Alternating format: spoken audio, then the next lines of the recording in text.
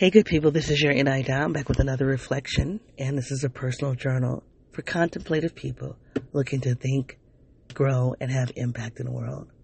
So, hey, racial reconciliation is my starting point. Racial reconciliation. And I want to be honest, I want to confess something. This is take 2. I just recorded for 16 minutes, went into a rabbit hole that I have already fallen into a rabbit hole in the last 2 episodes and got off track. And I deleted it just because it's something that is, it's fresh and it keeps pulling me into this rabbit hole. So I deleted that. I'm going to start again. And if you hear me in being confused, like, did I say this already? That's because I just talked for 16 minutes and deleted that. So it is possible that I'm going to be a little confused as to if I've said something in this version or the recording I deleted. All right. But racial reconciliation is something that has history for me. It is something that has magnified as an issue.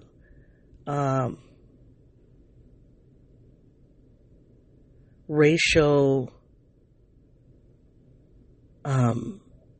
harm, racial confusion, racial alienation,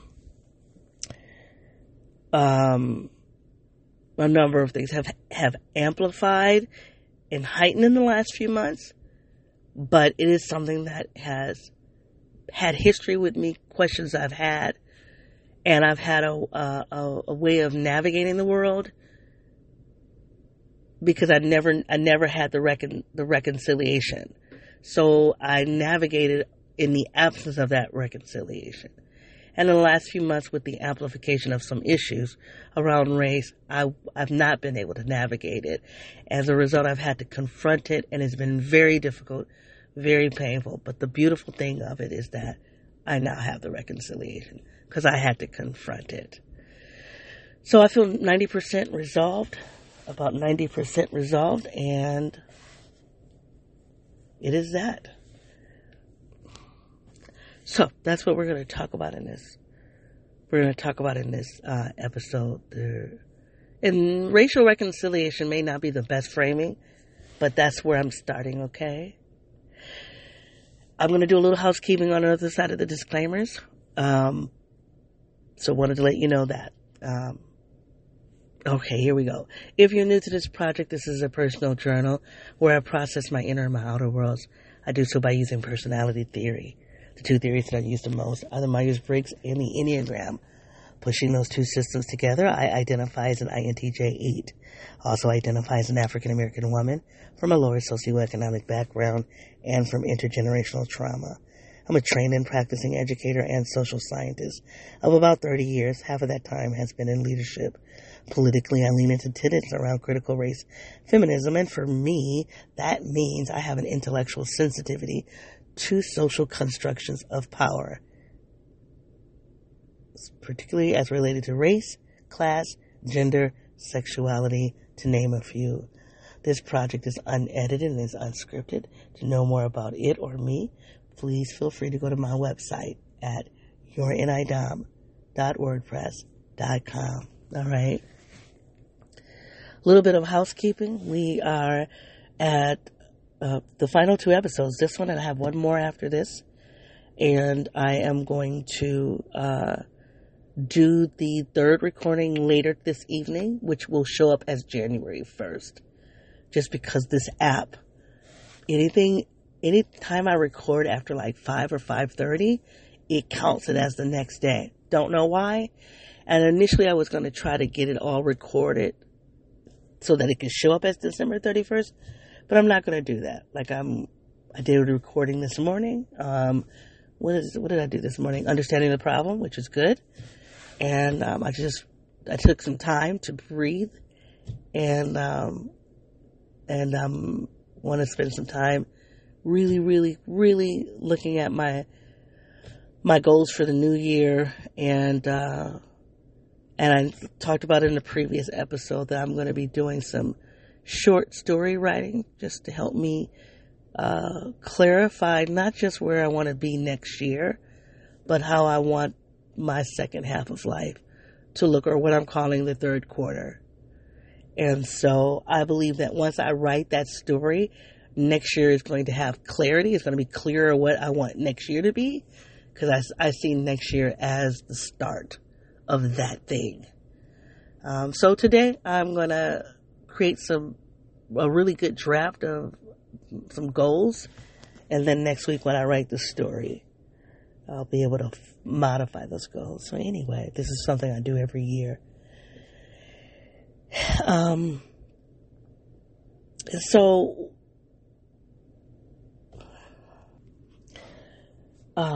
So I said to you that this issue around racial reconciliation is something that it's been an issue for a long time. For a long time. And I have found ways of just navigating it. And honestly, I thought the way I was navigating it was the solution. But because there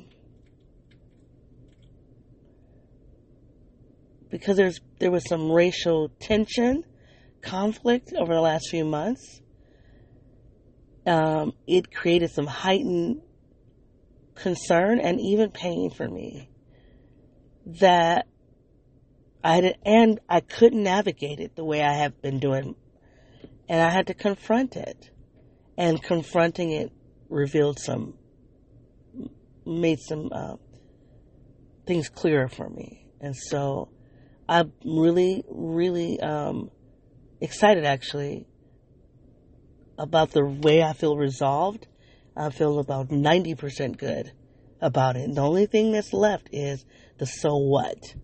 Like, what am I going to do about this reconciliation? What is the action that I'm going to take? And maybe that'll come through this reflection. Maybe it won't. I don't know. But regardless, I feel really good at how I'm looking at this issue because of the pain that I've experienced the last 3 months. And the deep work I've had to do to confront it so that pain didn't overpower me. And I don't know if I said this in this recording or the one I deleted, but I think we sometimes have these perfect storms in our life where there are multiple pathways of multiple problems that come together and create an opportunity for like real growth. And I was reading an article yesterday that talked about, and I might talk about that today, but it's called the Graves model or spiral dynamics. And I've mentioned this a couple of times. It's just not something I study, so I don't talk about it. But sometimes I get into a pocket where I know that theory will help me, and so I'll go and do some reading on it. I don't read about it a lot, only when I'm in a particular pocket. So, because I'm thinking about this racial reconciliation, there's something about spiral dynamics or the Graves model. It's the same thing. You got to go look that up, you guys, because I cannot help you. This is it's just what I don't have sophistication. I'm not as knowledgeable about it. But as I was contending with this issue around racial reconciliation, that theory kept popping up in my head as being relevant. So yesterday I was reading about it, and interestingly, this is probably my third or fourth time taking a look at this theory. And so yesterday when I was looking at, and I've tweeted out a couple of articles, Your Anti-Dom 1, so go to Twitter to take a look at the two. I think I tweeted 2 articles, but one dealt with the Graves model as it relates to as organizational development. And that's very interesting to me because of the work that I'm doing right now. And so there was one. And then there's another article that talked about development and how people, and it's really not hierarchy, even, I don't know if it's linear. What I didn't know is that, I think I knew that you can circle back to an earlier stage of development. But I didn't know that it was like a circle. Like you get to the highest place of development and then you can circle back to the beginning. I don't know if I fully got that part. I need to keep reading. Because something about that makes sense and something about that doesn't make sense. So I'll have to keep reading about it. But that's relevant. But what this article said is that you can't usually people don't jump levels in terms of development. So let's just say there are 5 levels. I don't remember how many levels there are. And they're based on colors. Because it's not supposed to be sequential. It's not supposed to be hierarchical. I don't know. But let's just say there are 5 levels. You don't go from a level 1 to a level 4, or a level 2 to level 4, unless there's something life-changing or cataclysmic in your life that will force you to jump up a couple of levels. And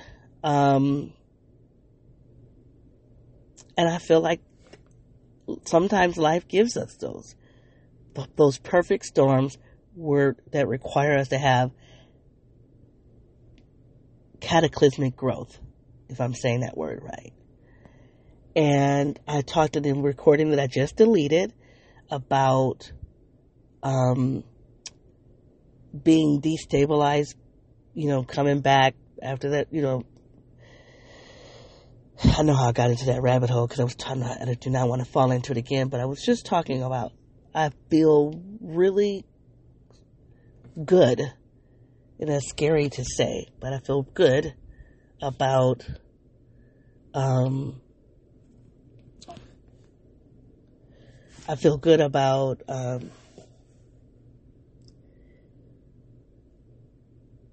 kind of where I am right now. There are a lot of things I need to do, but I feel like I'm back. This is how I feel. I feel like I'm back in the driver's seat. That for about 4 to 5 years, for 5 years, I've been in the back seat. And I think in the last year, maybe year and a half, I got in the passenger seat in the front, but I haven't been driving the car. Not the way I'm wired to drive the car. Not the way I know to drive the car. And I feel like I'm in the driver's seat. And one of the things I've been thinking about over the past few days is like, you've got to have a contingency plan. So when life throws you another curveball, it doesn't take you to the back seat again. I know I use a lot of metaphors. I use a lot of metaphors, y'all. But because I talked about the tunnel, I talked about liquefaction, and now I'm talking about, being in the back seat. But all of that, just different ways of explaining this 5-year experience of just trying to get on my feet, and trying to get back on my feet. I've had to prioritize things that are different from what I would normally prioritize. It is what it is. And I talked in the recording that I deleted about, and I've said this before, I'm not putting all of that on my ex. Not at all. There were things that I entered into that relationship making me primed me for falling apart. That primed me for losing myself. I didn't know it, though. I didn't know about those things. I sure as hell know about them now. I do. But anyway, so I feel like I'm in the driver's seat, and I feel really good about, I feel real excited about driving again. And I told you guys about 2 months ago that I woke up, I had a weekend where I was like, I was doing goals. I'm a goals. That's what I do. I'm a visionary. I see things, I strategize. And for a while, the only goals I had were about getting on my feet. I was still using my INTJ-ness, but not really for advancement, but for survival. So I just have to strategize and I just have to, dial up or become more sophisticated, more robust in terms of my ways of living. Just so, when you put shock absorbers on a car, I'm going to use another metaphor, and the car hits a bump, you have the right shock absorbers on the car will bounce, it will glide over those bumps with ease. And that's what I need to make sure I'm positioned to handle bumps. when they come. So anyway, there's that. So usually, in the last 5 years, I haven't had the space to go deeper into some areas that have been unresolved. Number one, I've convinced myself that they didn't need to be resolved. But mostly, when I have downtime, either I'm dealing with stress or I'm dealing with business, I'm dealing with goals. But this racial reconciliation project is just not a high priority until it became a high priority. So I don't know why I wanted to tell you all of that, but there it is. There's that. So let me tell you what I mean by that. Give me 1 second. Sometimes when I've said this to you guys before, when I start going all around the block talking about all these other peripheral things, it's because I'm having a hard time entering into the reflection. So bear with me. All of the stuff I told you was interesting, but I think I went there because I don't know how to get into the pocket of this reflection. So let's try. I was raised by two parents. That's not true. Let me start that over. Both of my parents were very vocal about what it means to be black in America. They had different ways of talking about it, but I grew up knowing that I was racialized. Now, of course, I didn't have the verbiage for that. I knew I was black, and I knew what it meant to be black in America. Now, there are things I know today that I did not know, that my parents did not know. Either they didn't know or they didn't know how to articulate it. But they gave me my foundation, as most parents, most people who have been racialized, black and brown in particular, in the United States, have some kind of family experience where they know about racism. Now, I watched this YouTube video a few days ago where it was a black woman, a biracial black woman, who was raised by a white mom who was very similar to a black mom in telling her daughter, listen, you're black in America, this is what it means. And the young lady can't be 25. Well, let me say this. She can't be 30. She's a young woman. And she's now rejecting a lot of the things that her white mom taught her about surviving as a racialized woman. So she's in a lecture hall talking to a room full of white people about how the left, the Democratic Party, has this thing all wrong. And that there's no, systemic racism, structural racism doesn't exist. Black people aren't being criminalized because policies are created to criminalize black people. Black people are being criminalized because they're doing things that are criminal, according to this lady, this biracial black woman who identifies as a black woman, a biracial black woman, I think. That's important. I always try to respect how another person identifies. And I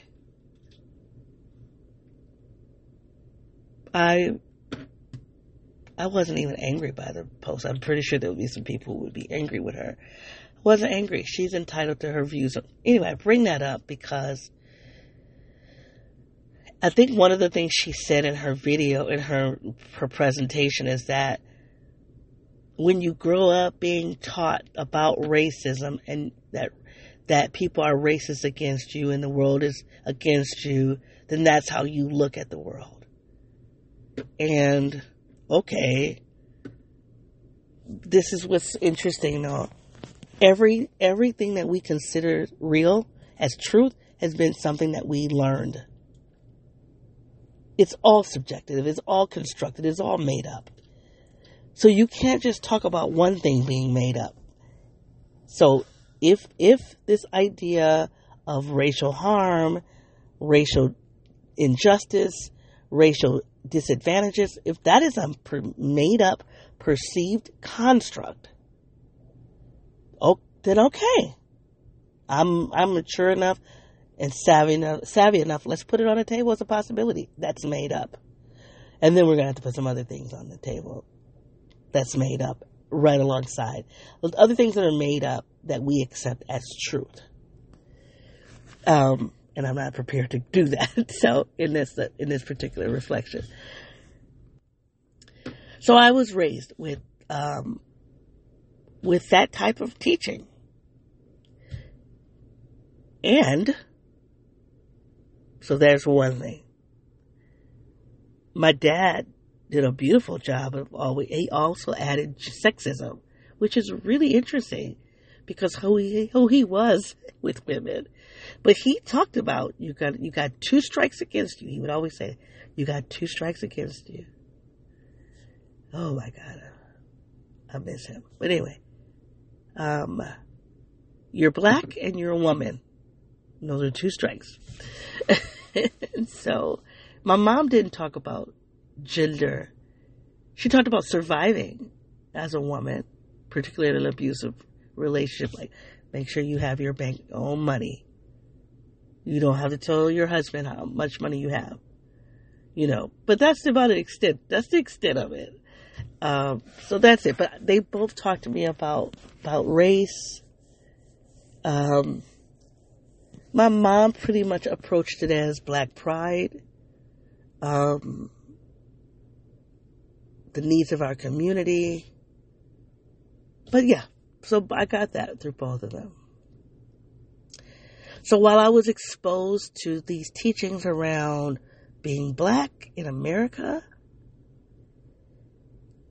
I was also being educated in predominantly white spaces.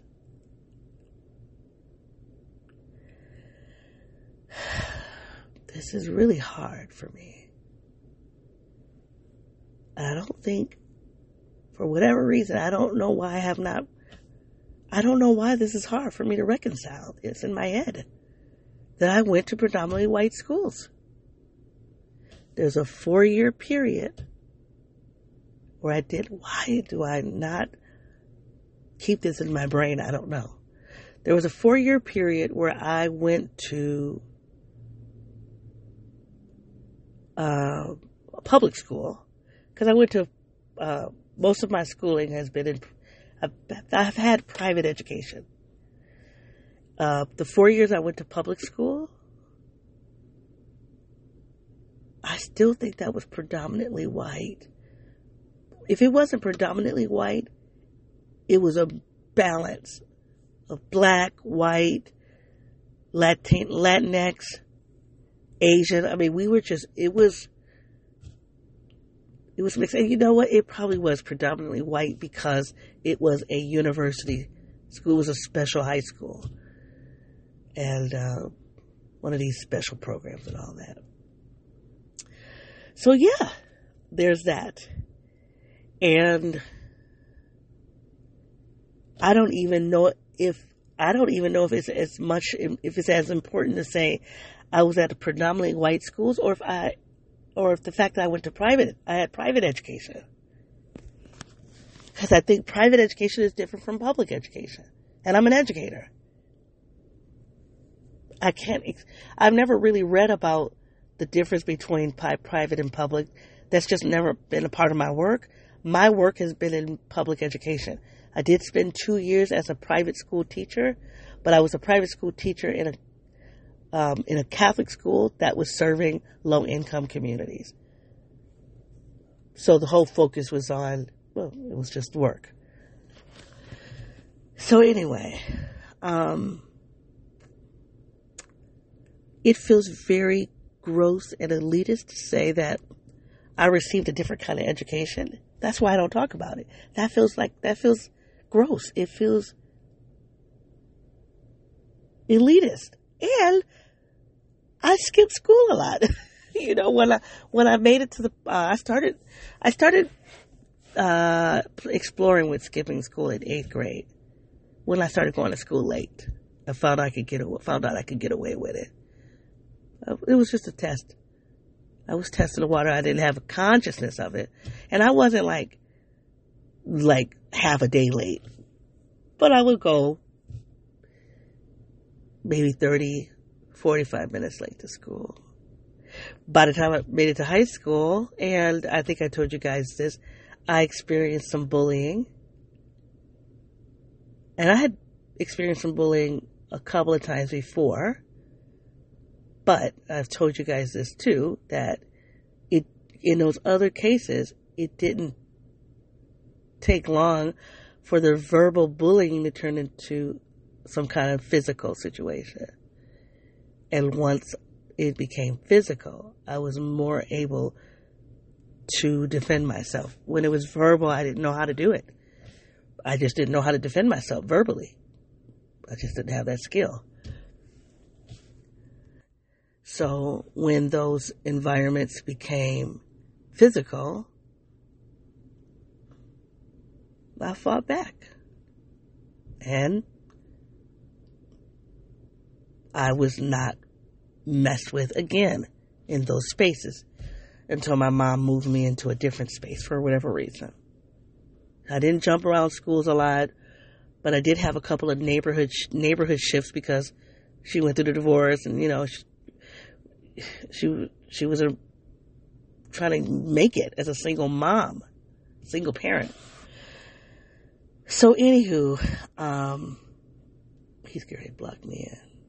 Dang it. Oh no, he's not. I'm sorry. My sister's boyfriend is parking. I'm like, oh, he's going to block me in. Okay, good. Okay, anyway, focus. Yeah, so I'm actually talking through material that I've not processed before. So just bear with me. So I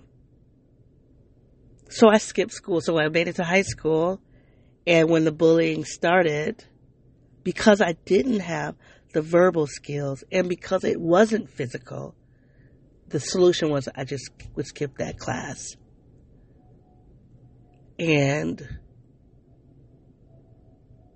as what happens in a space, that bullying that happened in that classroom, the kids in that classroom were in other classes, and it never got to a place where I was full out bullied. That never happened. But there was a pocket of time where it was just difficult. High school was very scary. Then I came from this Catholic school. I don't look the part of a Catholic school girl. And I'm going to explain that, not just because I'm black, which is one part of it, but because my mom was a single parent, my grandmother and my aunts and uncles they helped in raising us. We spent a lot of time at Granny's house. Granny's house was in the hood. So I had exposure to the black community. I had a strong black family, big family. I come from a large family. And all of the people in my family are very pro-black. I was not raised by people to, I was never taught to not I was just black. I'm just black. That's never been a part of the possibility. And then I was spending a lot of time at Granny's house, which was in the hood. So I knew about engaging with different socioeconomic groups.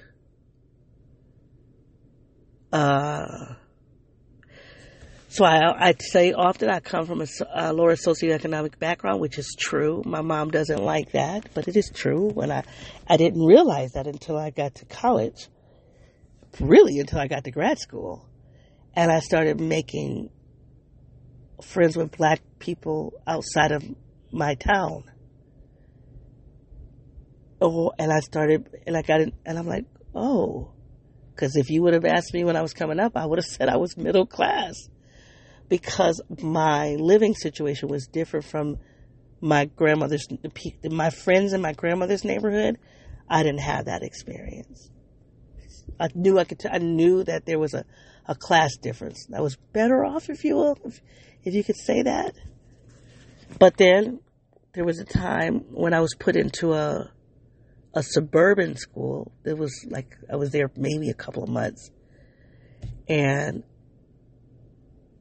it was in a town that's considered one of the wealthiest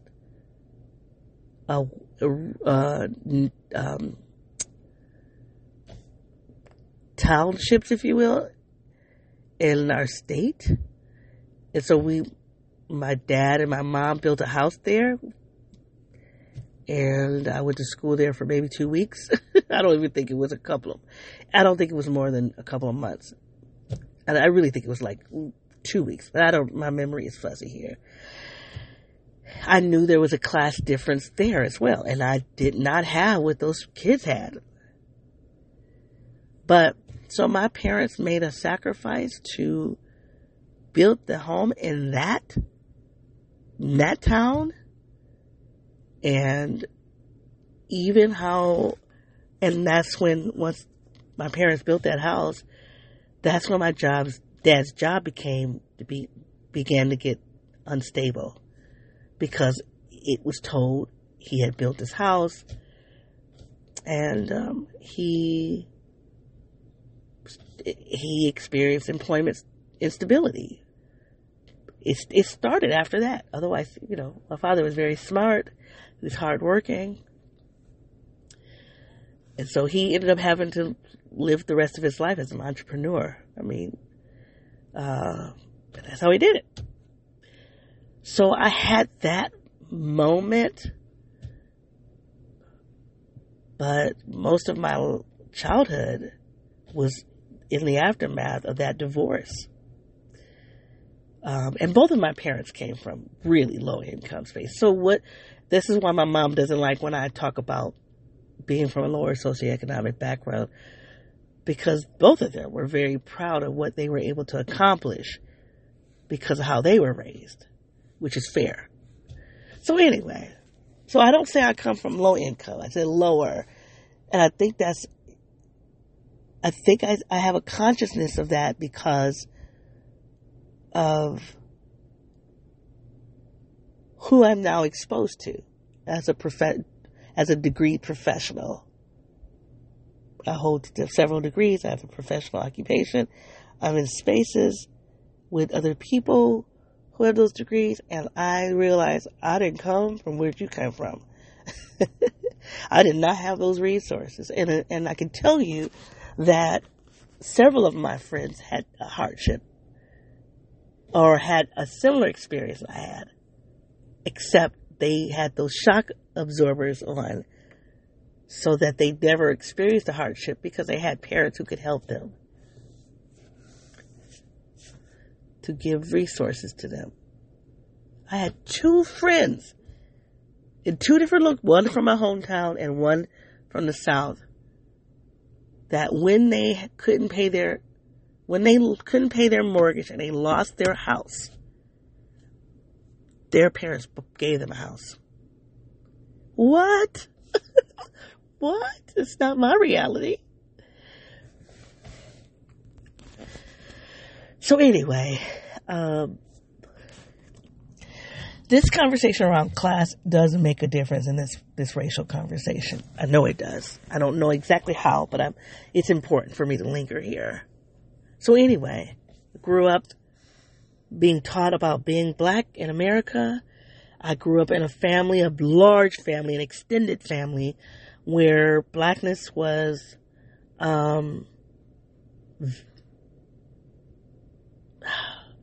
valued, respected, celebrated. I grew up in half of my time growing up in the neighborhood with my grandmother.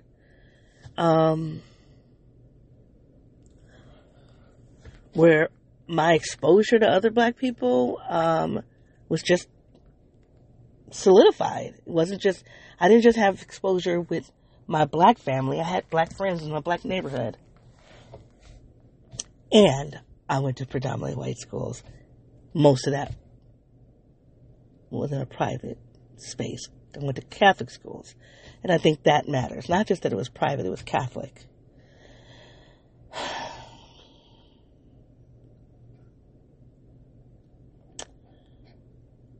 Okay.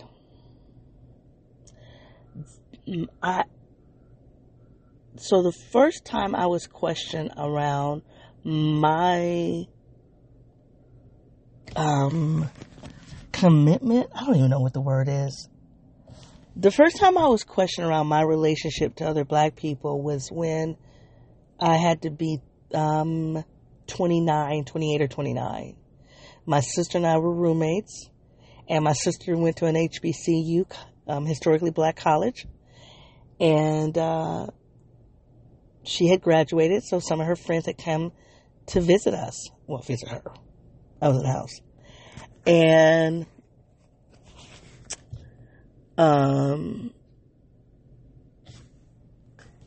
all they saw me hanging out with my white friends. Never thought about it, because I had black friends. I had them. I have them. I have them. And, but they weren't, my black friends they just weren't coming in and out of the house. So my sister's friends made a comment. Does your sister have any black friends? And I remember just laughing at that, like, I can see how this looks. My black friends are not coming in and out of this house. We had moved into a neighborhood that was close to a couple of my white friends, and we were doing things in the neighborhood. So that's why those friends were visible. But it was the first time I had been questioned on that. Then I went to the South,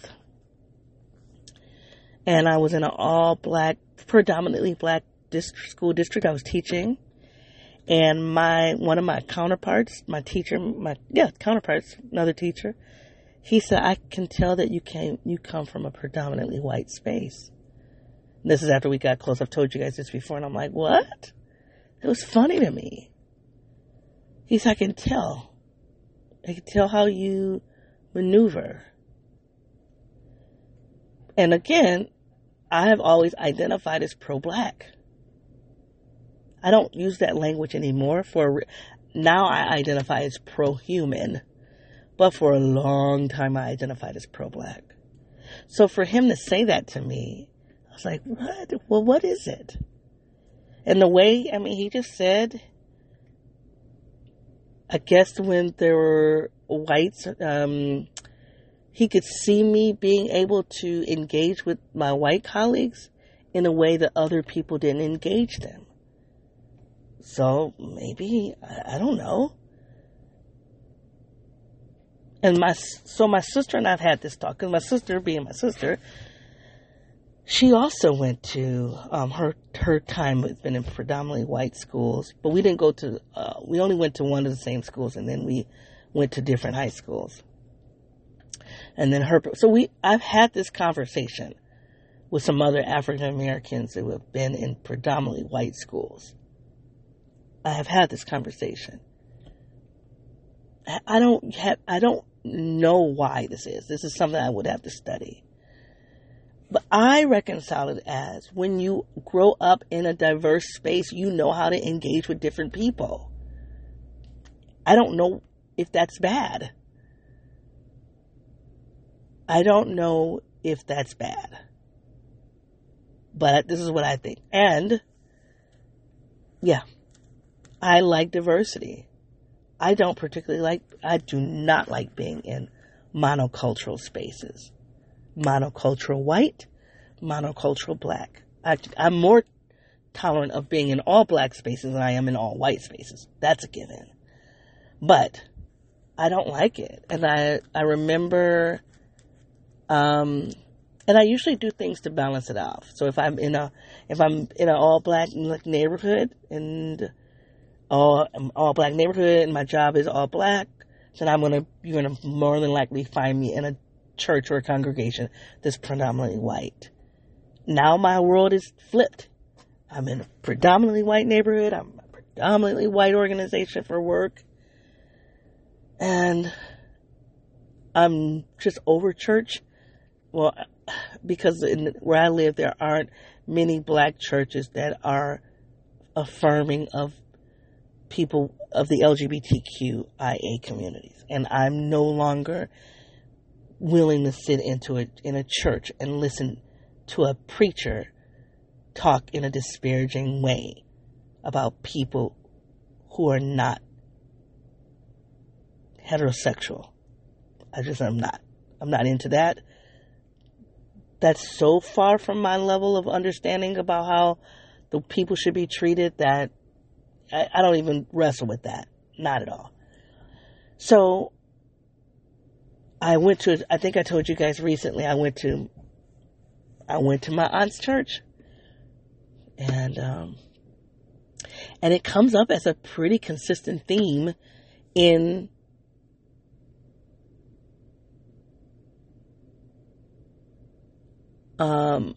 black churches that I visit in my hometown. Now, there might be some reasons for that. That's what's going on in my head right now. Like, is there a different theory that I should be considered? But anyway, sure enough, I'm sitting there and she brings up, it comes up. Now, it doesn't come up in a hostile way as I've heard her preach about people who are non-straight people, if you will. But there it was. And I'm like, man, there are so many other things to talk about. And I feel the same way about how we talk to people who have substance abuse. And I'm not putting queer people on the same level as it's not on par with having a substance abuse. I'm not saying that at all. But what I am saying is how religion defines what is good and what is not good. That's what I'm talking about. And in both cases, what is good is based on a very limited worldview. And it's really it's from a perspective of centering yourself as the upright human, and then everybody else is problematized. But that's not the purpose of this reflection. So I just don't end up being in black churches since I've been back home in my hometown. Now I can go to other cities, go to black churches and find that kind of diversity, where like intellectual diversity, but I haven't been able to find it in my hometown. Not at all. And have not been able to. And that bothers me deeply. But anyway. So, so I try to diversify my experiences. I think I was reading an article about how INTJs love to be stimulated and we like to grow. And I love learning from other cultures. Oh, how do you do that? What are your experiences? What have you been exposed to? What do you know? I love it. So that's what drives my appetite for diversity. It's really an intellectual appetite. Okay? And it's not about, anyway, but I feel that value for diversity isn't really shared. And I always tell you guys, I come from a hyper-segregated town. So no one is going to look at my not being in black space as, oh, she likes diversity. They can interpret that, oh, she likes to be around white people. That's not true. But it's not, I don't hate being around white people. That didn't come out right. But it's not because I privilege white people. I don't privilege white people. I do privilege diversity. I do privilege that. And so I typically move around. Now, I've been in the last 2 years, I've been in a not the last 2 years, in the last 5 years, my work has centered me in a lot of monocultural spaces, monocultural white spaces, and that I'm attributing that to my degree attainment and my occupation. Now, I have a friend of mine, I've told you guys, who went to Florida and she's teaching at a black university, and I think that that's something I would do. But you hear me talking about retirement and my line of work. My line of work situates me with a pedagogical style that is compatible to my region, where I live, in the state I live in, plus my licensing. And so it just situates me in predominantly white spaces. And it's gross. It is gross. And it's something that, as I'm listening to myself talk right now, I'm like, are you trying to overcompensate? Like, what is that? Why are you, it's almost like I'm apologizing. And why? Like, why? So that's what I'm saying. I still have some work to do, but I can feel it. It's as though I am responsible. There it is. I'm responsible for segregation. And because I'm responsible for segregation, I need to fix that. It's gross. It's really gross. And I want to spend some time thinking more about this, because I feel like it is my job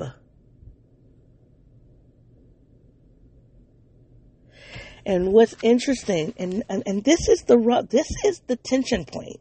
I ended up being here. I thought I was going to tell you guys another story.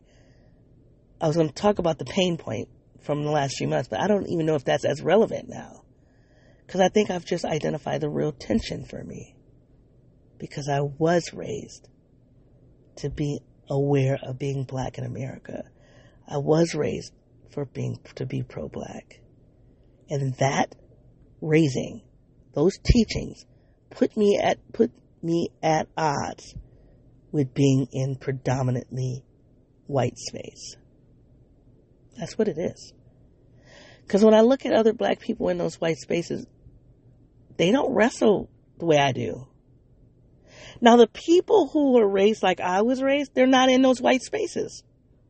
I can tell when we start talking. And this is what puts me at odds with other, I'm going to say black people. Black people in predominantly white spaces. Not always, but I have experienced in the last 5 years that when I'm in a predominantly white space for work, and I'm encountering another black person at this particular level of work. This did not happen when I was a teacher. Yes, it did. It did. It did. Wow, I'm just going to rewrite history. It absolutely did. But I navigated it. I'll have to come back to that. So it's not about occupational level. I thought it was. It's not. When I'm in predominantly white spaces, and I encounter another black person, what I have discovered is that there is a particular narrative that I don't have. It's a narrative that they have. I don't have it. That narrative problematizes other black people. I don't do that. I don't do it. I don't like it. And even when I experience an African American who's doing something I don't like, they're just doing something I don't like. I do not racialize the problem the way the other African Americans in these predominant white spaces do. And they'll say something like, it just had to be another black person, right? Black people, that is such a deficit-based orientation. And I don't get down with it. Not only do I not get down with it, I am now studied on why that happens.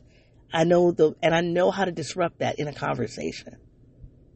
And the moment I disrupt it, it becomes problematized. So do you see the conundrum? I'm in these predominantly white spaces. But because of how I've been raised, I'm not here trying to vilify other black people. I'm not going to do that.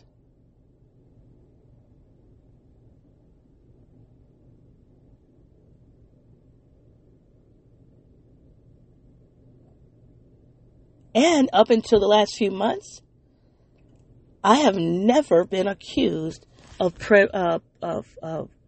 privileging white people over blacks. I've never been accused of that until the last few months.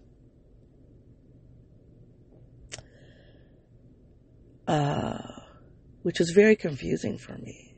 Very confusing. All right. I'm gonna put you guys on pause because I want to make sure I'm not contradicting myself on something. Give me 1 second. Okay, so it only took me about 20 seconds to be on pause. This is what was feeling like a contradiction, so let me explain it to you.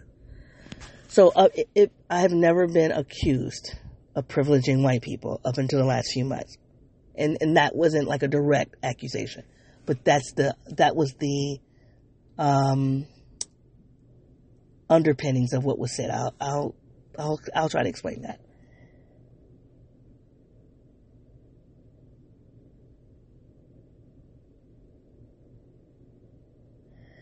But this is what I have heard when I talk about church, right?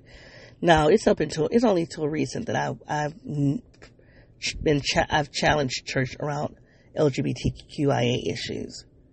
But even before that, I felt like the black church experience the black churches I was going to was just very emotional. And I needed more than emotionalism. I love a good church service, and like sometimes I miss that, because I was born Catholic, and then my mom left the Catholic Church when I was in 9th grade, and I didn't go with her to the Protestant church. And then somewhere in my 20s, I started going to Pentecostal churches. And the first Pentecostal church I went to was white, predominantly white, just because of the person who took me with her. And then I found my way into black church, black Pentecostal church services. And those black Pentecostal services were emotionally charged. The white ones too. That white one was as well. And it was just a lot. And I now know why it was a lot. Now that I understand, like, being an INTJ, it was just a lot. So I was criticizing that. I didn't have the full vocabulary. I didn't understand what was going on. And I went to my aunt, who is now a pastor, but before she was just a minister. And her answer was, you need to go to a white church. She said it to me all the time. You need to go to a white church. What are the implications to that? What are the implications?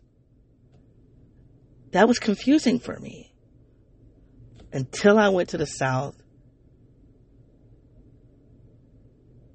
and I started seeing, it was even before I went to the South, it was another city outside of my hometown, and I started seeing black church that wasn't as emotionally charged. It was probably more intellectual service. So the message that I was getting is that you want something more intellectual, you want something more rational.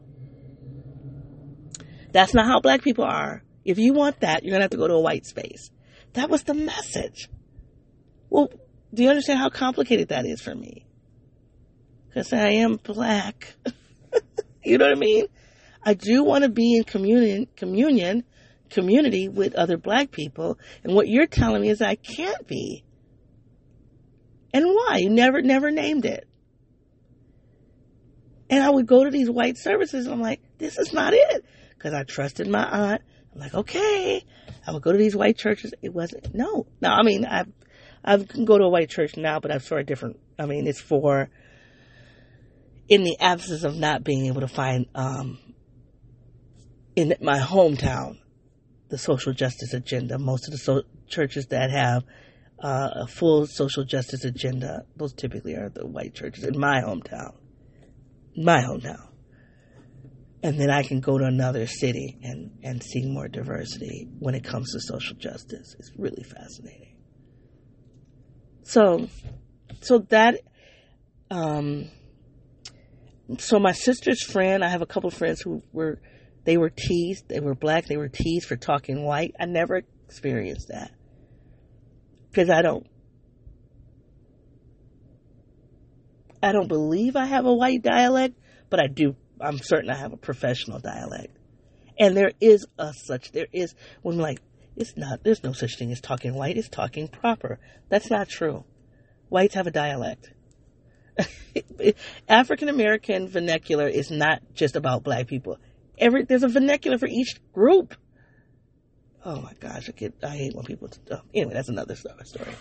So I never was accused of that, the way I've had some black friends be accused of it. But I have been accused of being a rational thinker and accused of being a misfit for that. As though black people aren't rational. That's ridiculous. I think I'm getting, so there's that. But the last few months, I was accused of not supporting black people.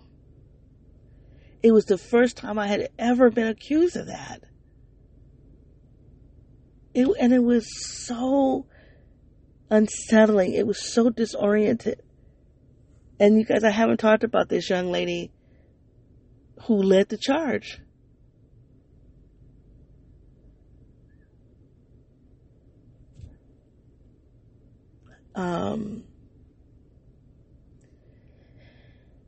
And she came at me from pretty much from the beginning. She came at me, and she felt that I didn't like her. She felt I didn't like her. She felt I was going to, she said she's experienced black women doing certain things. She's a black woman. She's experienced black women doing certain things to her in the past. She assumed that I was doing that. And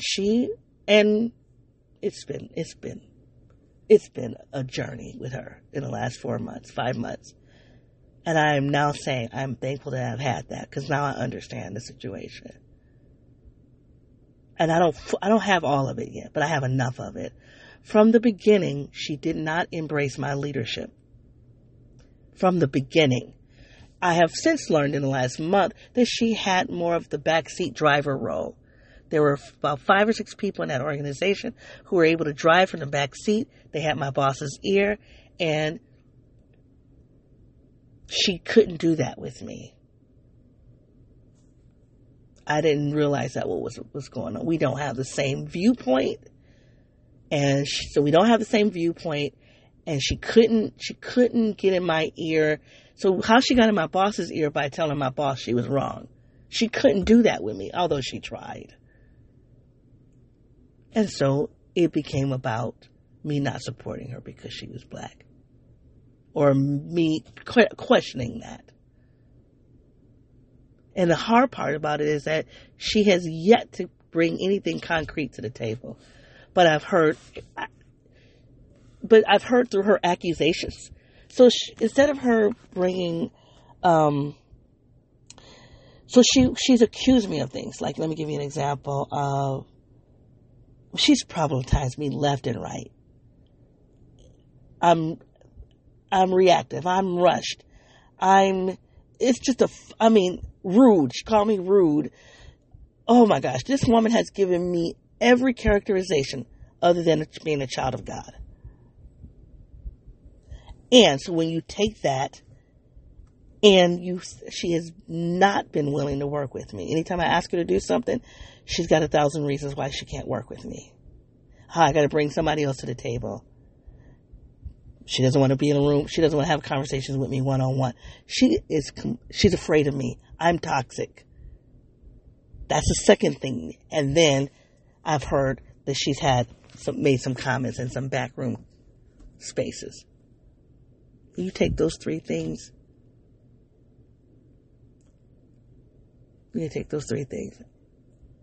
And that, excuse my language, I'm about to curse, but there's no other word for it. That fucked with my head. It really did. It really did. I couldn't understand it. I could not understand why this was happening. And I kept trying to work it out. Like, clearly we just need to talk. clearly, you know what I mean? I'm calling people that know me like, you think it was just, it's okay. I'm over that. And I think a lot of it is I just think my leadership style is different from how she would want it.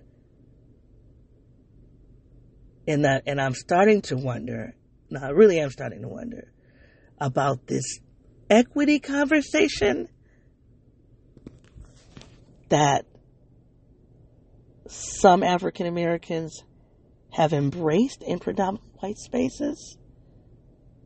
So I have a job that is about equity. The last year I had a job that was about equity, but I enter into equity work differently than some other African Americans. And remember my upbringing. Two things. I was raised with a clear view of blackness around black solidarity, black power. I enter into equity significantly different.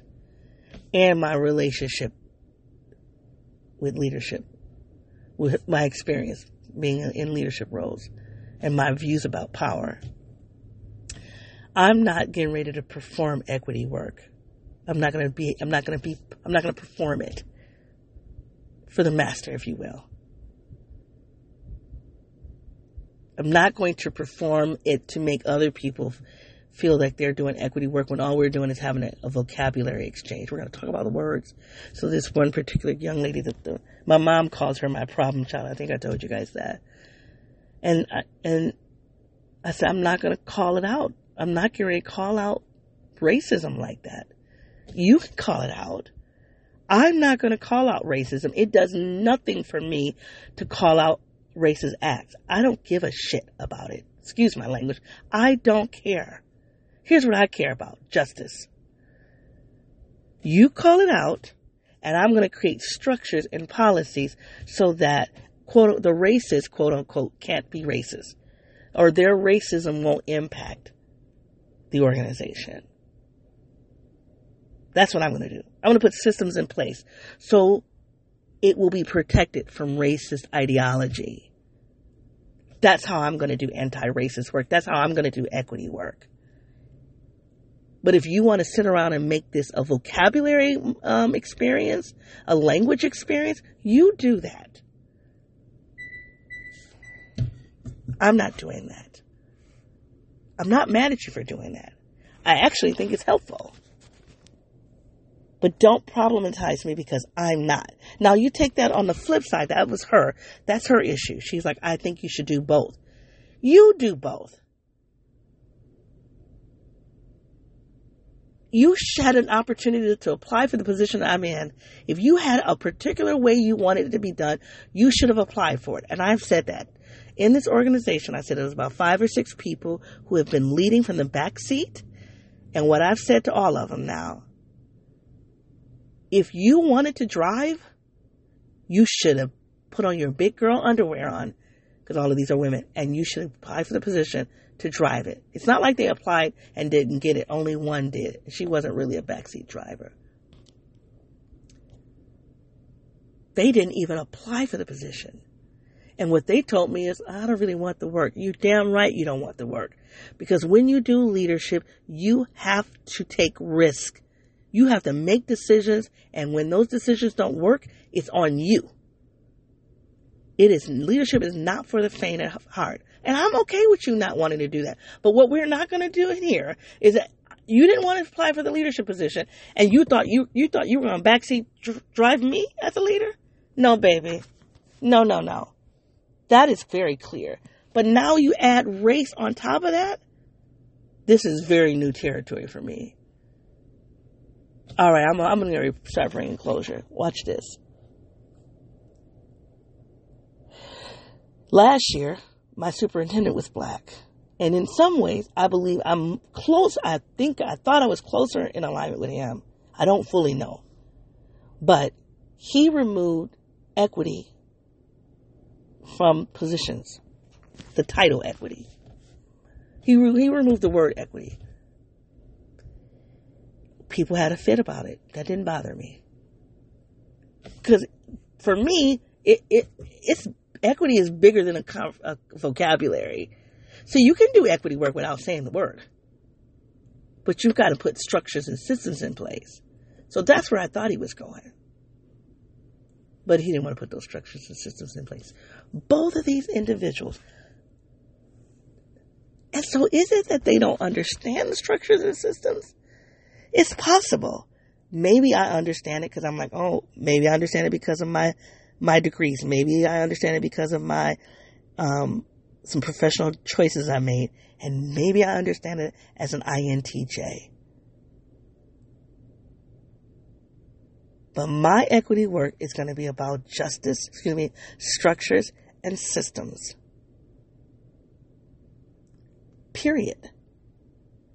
And these aren't structures and systems that will favor one group over another. It's about making spaces equitable. And you can do that from the place of implementing policies, procedures, divisions, structures.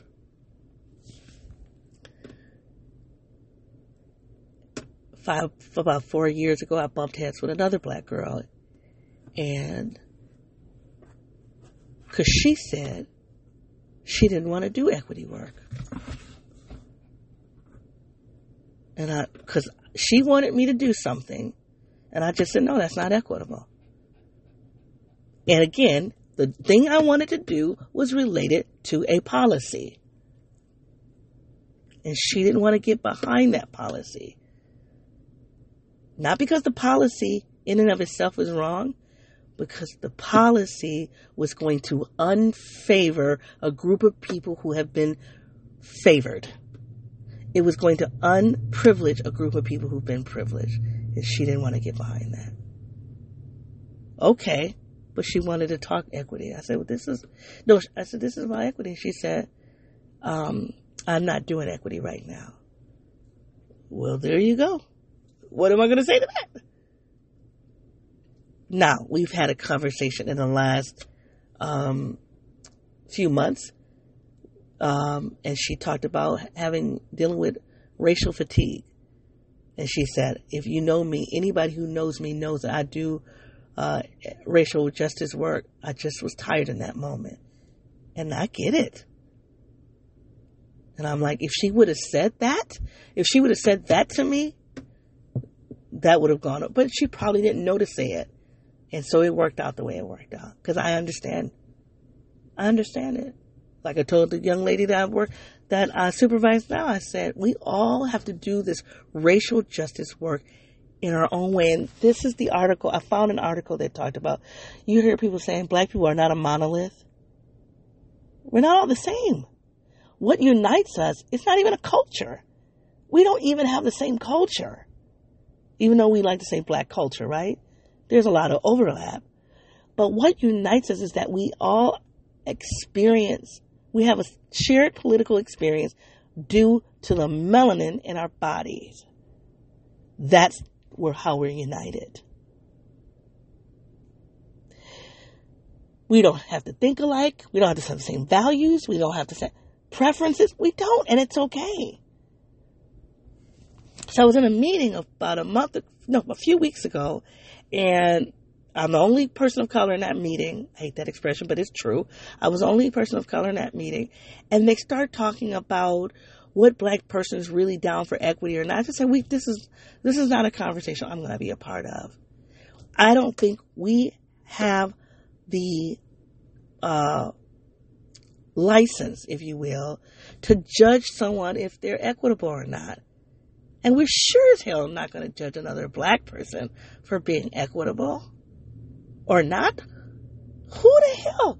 How do you even justify that coming from, these were three women were of the dominant group. They were the racial dominant group. How do you say it? Of the racial elite. Coming from that perspective, you're not in a position to evaluate if someone is equitable or not. Not when you at the same time say you're on your journey. And this is the whole this is it. This is it. This is what I had to confront for myself. Because that young lady did a number. I mean, it was, and she said, why are you putting it all on me? Because she drove a lot of that. She drove it. She was the power holder in that space,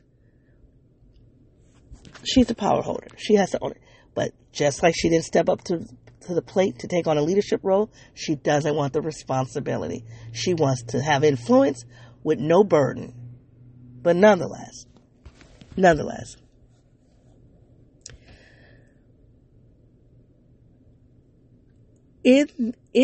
is why I said, I don't know. I say I'm not going to do another equity-based position. I don't know if I can really afford to say that. But I sure as hell would like to say I'm not doing another position that is under the umbrella of equity.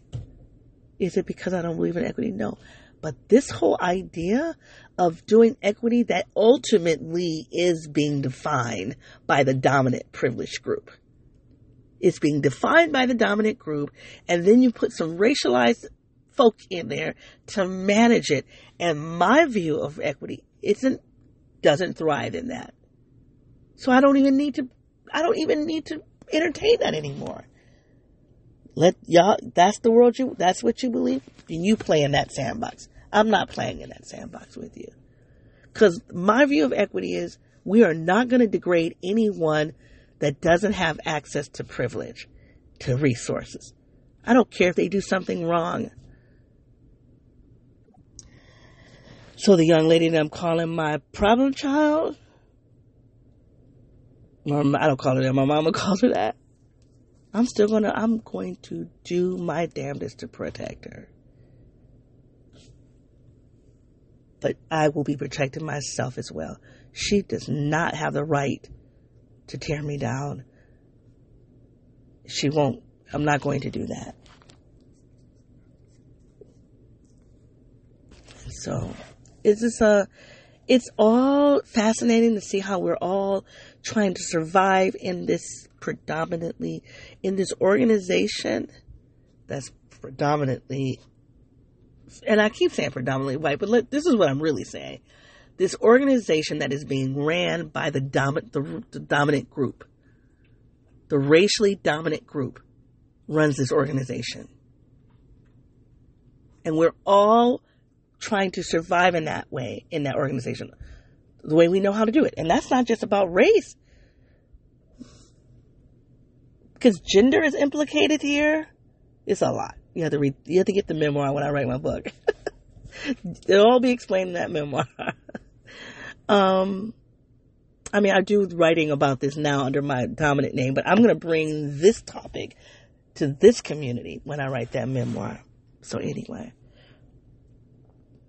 So that was very hard for me to reconcile, like, what is this barrier? So I know the barrier of being told I don't really fully fit in because I think differently. So I didn't get hit with you talk differently. I've gotten hit with you think differently. So you don't really fit in.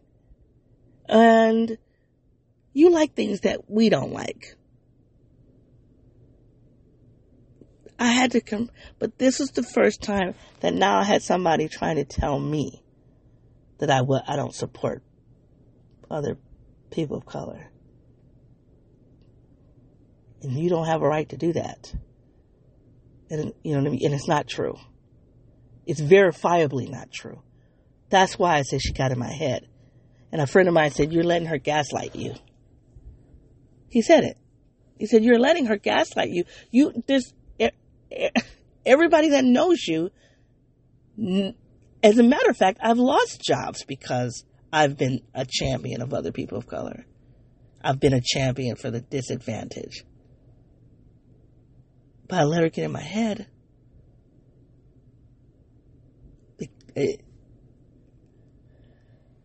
Perfect storm.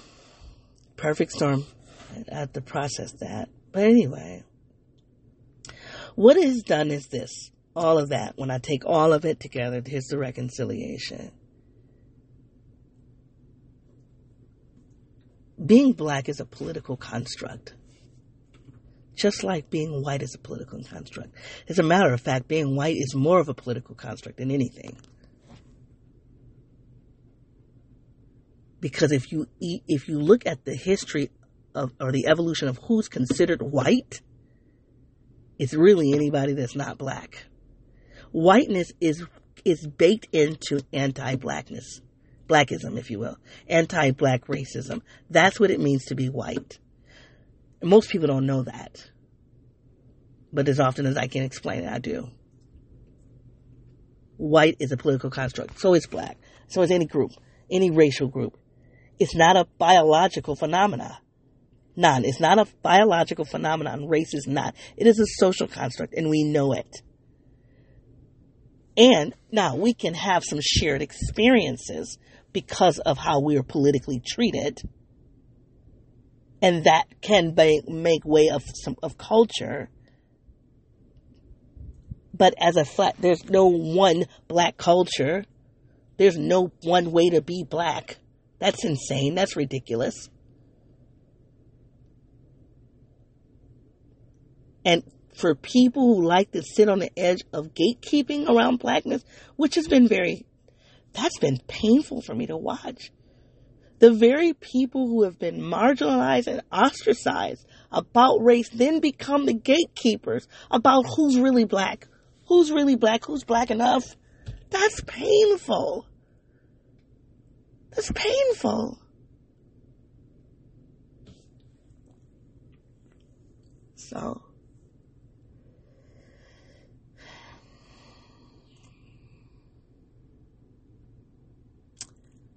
it is what it is. Paulo Freire in the Pedagogy of the Oppressed, a lot of times the oppressed will mimic their oppressors. Yes, even those who are championing equity. And I think that is why I allowed that young lady to get in my head, because I wanted to check myself. Am I doing that? I wanted to double check. I wanted to make sure and be open to being held accountable, being open to growth. I opened myself up for this young lady to give me this feedback when they say, how did you let her give you feedback like that? Because I'm open for growth. There's another part of it that I do think that trauma, of that intergenerational trauma, makes me also able to be under the fire like that longer than other people. But I never want, we all are products of a social world. We're socialized. I know that. I'm not above being socialized a particular way. And that means I'm always going to be on the lookout for the ways that I'm mimicking my oppressor.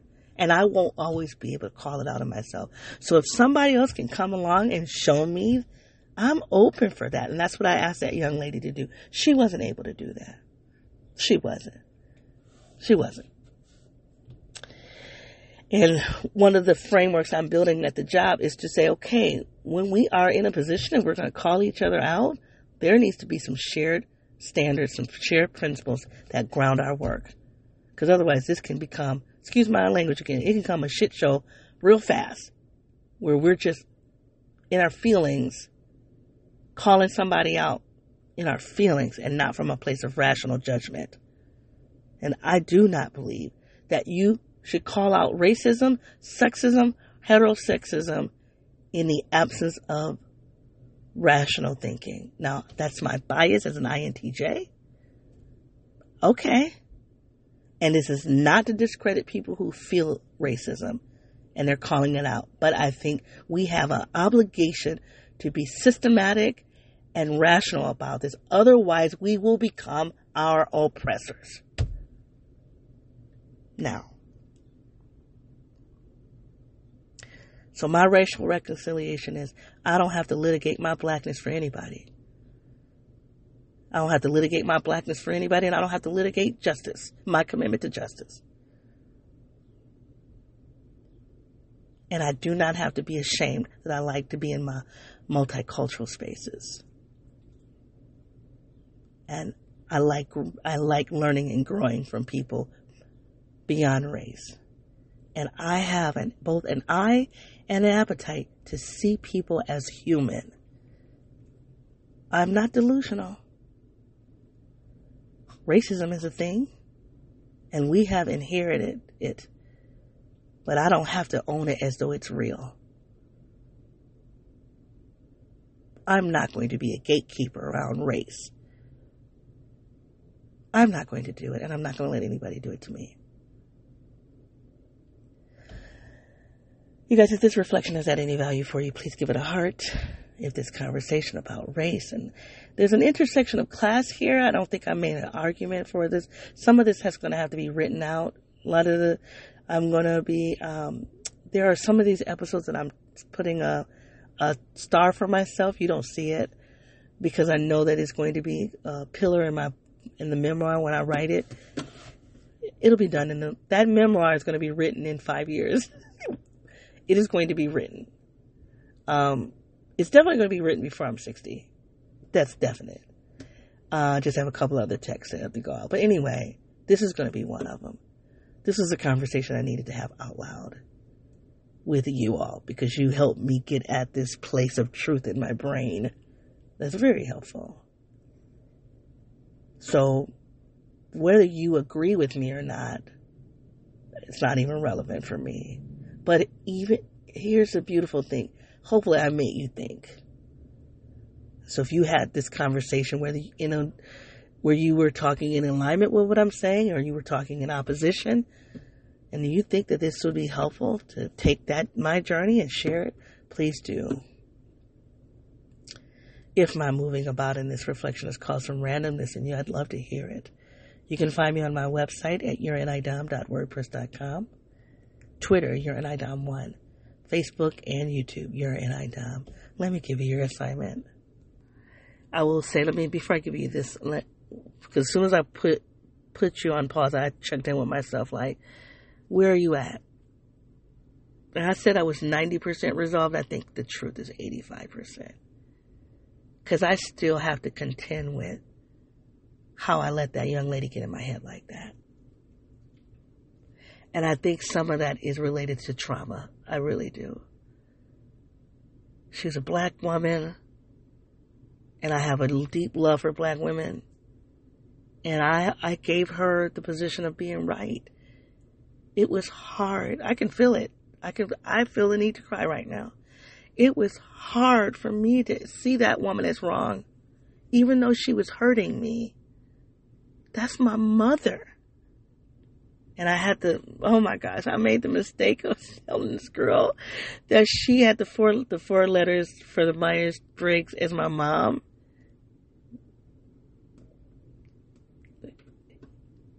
And I had no idea that I was intuitively picking up something.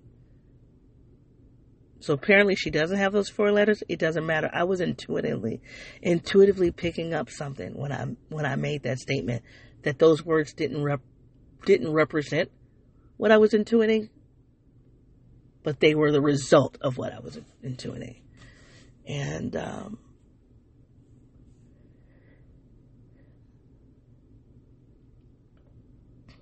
I think you couple that, me being raised to be proud to be black, and you being raised by a woman who, because of her own intergenerational trauma, was harmful.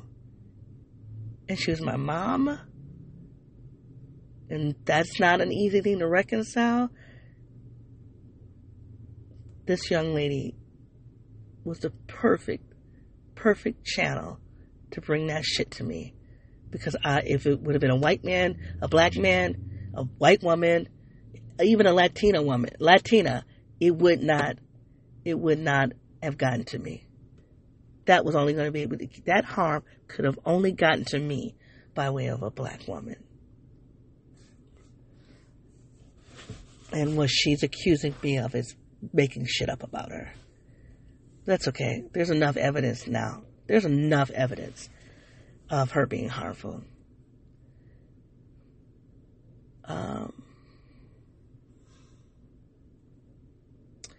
But I will have that written down. And I think, and here's in her defense, this is what I think was happening. She doesn't agree with my leadership style, and she doesn't have to. And she was functioning a particular way because of the previous leaders allowed her to.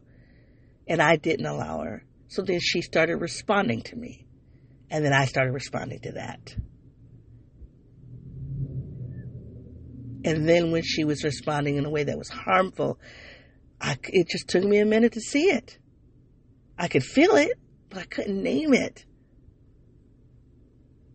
And I think we have different views about what equity work is. Different views and different commitments. Because there's no way in hell for her to, there's no way in hell I would have said the things to a black leader that she has said to me. None.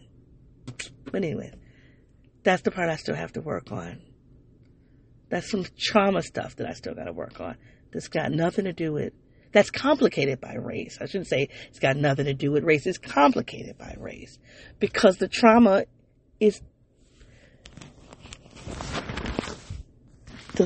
came through a black woman. I'm talking about my trauma coming up. The things that my mom said to me. And she loves me, and I love my mother. But it's a different kind of love. It is a different kind of love. I'm no longer contesting if it's love or not. It is a different kind. It's a particular kind of love. And so, that's something I still have to work on. And how does that influence me with black women? I've never had this issue with black women in this way, with a black woman in this way. But how do you both support somebody because they're black and saying, hey, I'm not going to let you hurt me because you're black. Just because you're black. I'm not going to allow that. That's some complicated shit right there, y'all. It's complicated. It's all get out. So I still have some work to do, but I feel a lot better about it. And I'll probably have to come back and do more on this. But this was the start. You guys have heard me initiate certain topics, and then I come back, I get clearer. So this is just the start of this. I'll talk about this more. But let's get back to you and give you your assignment. Is there anything that you've struggled with that makes no sense? Like, it makes no sense why that would be a struggle for you.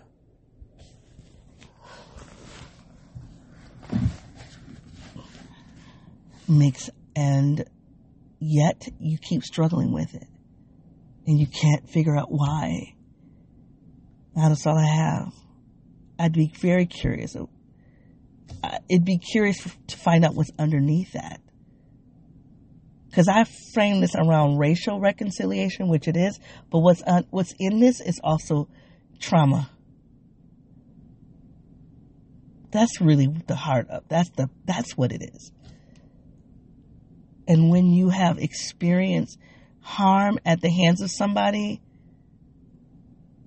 and you were raised to validate a thing, I was raised to validate blackness, black womanhood as a thing, and then the harm that's coming by way of that thing. And it's a complication. So anyway,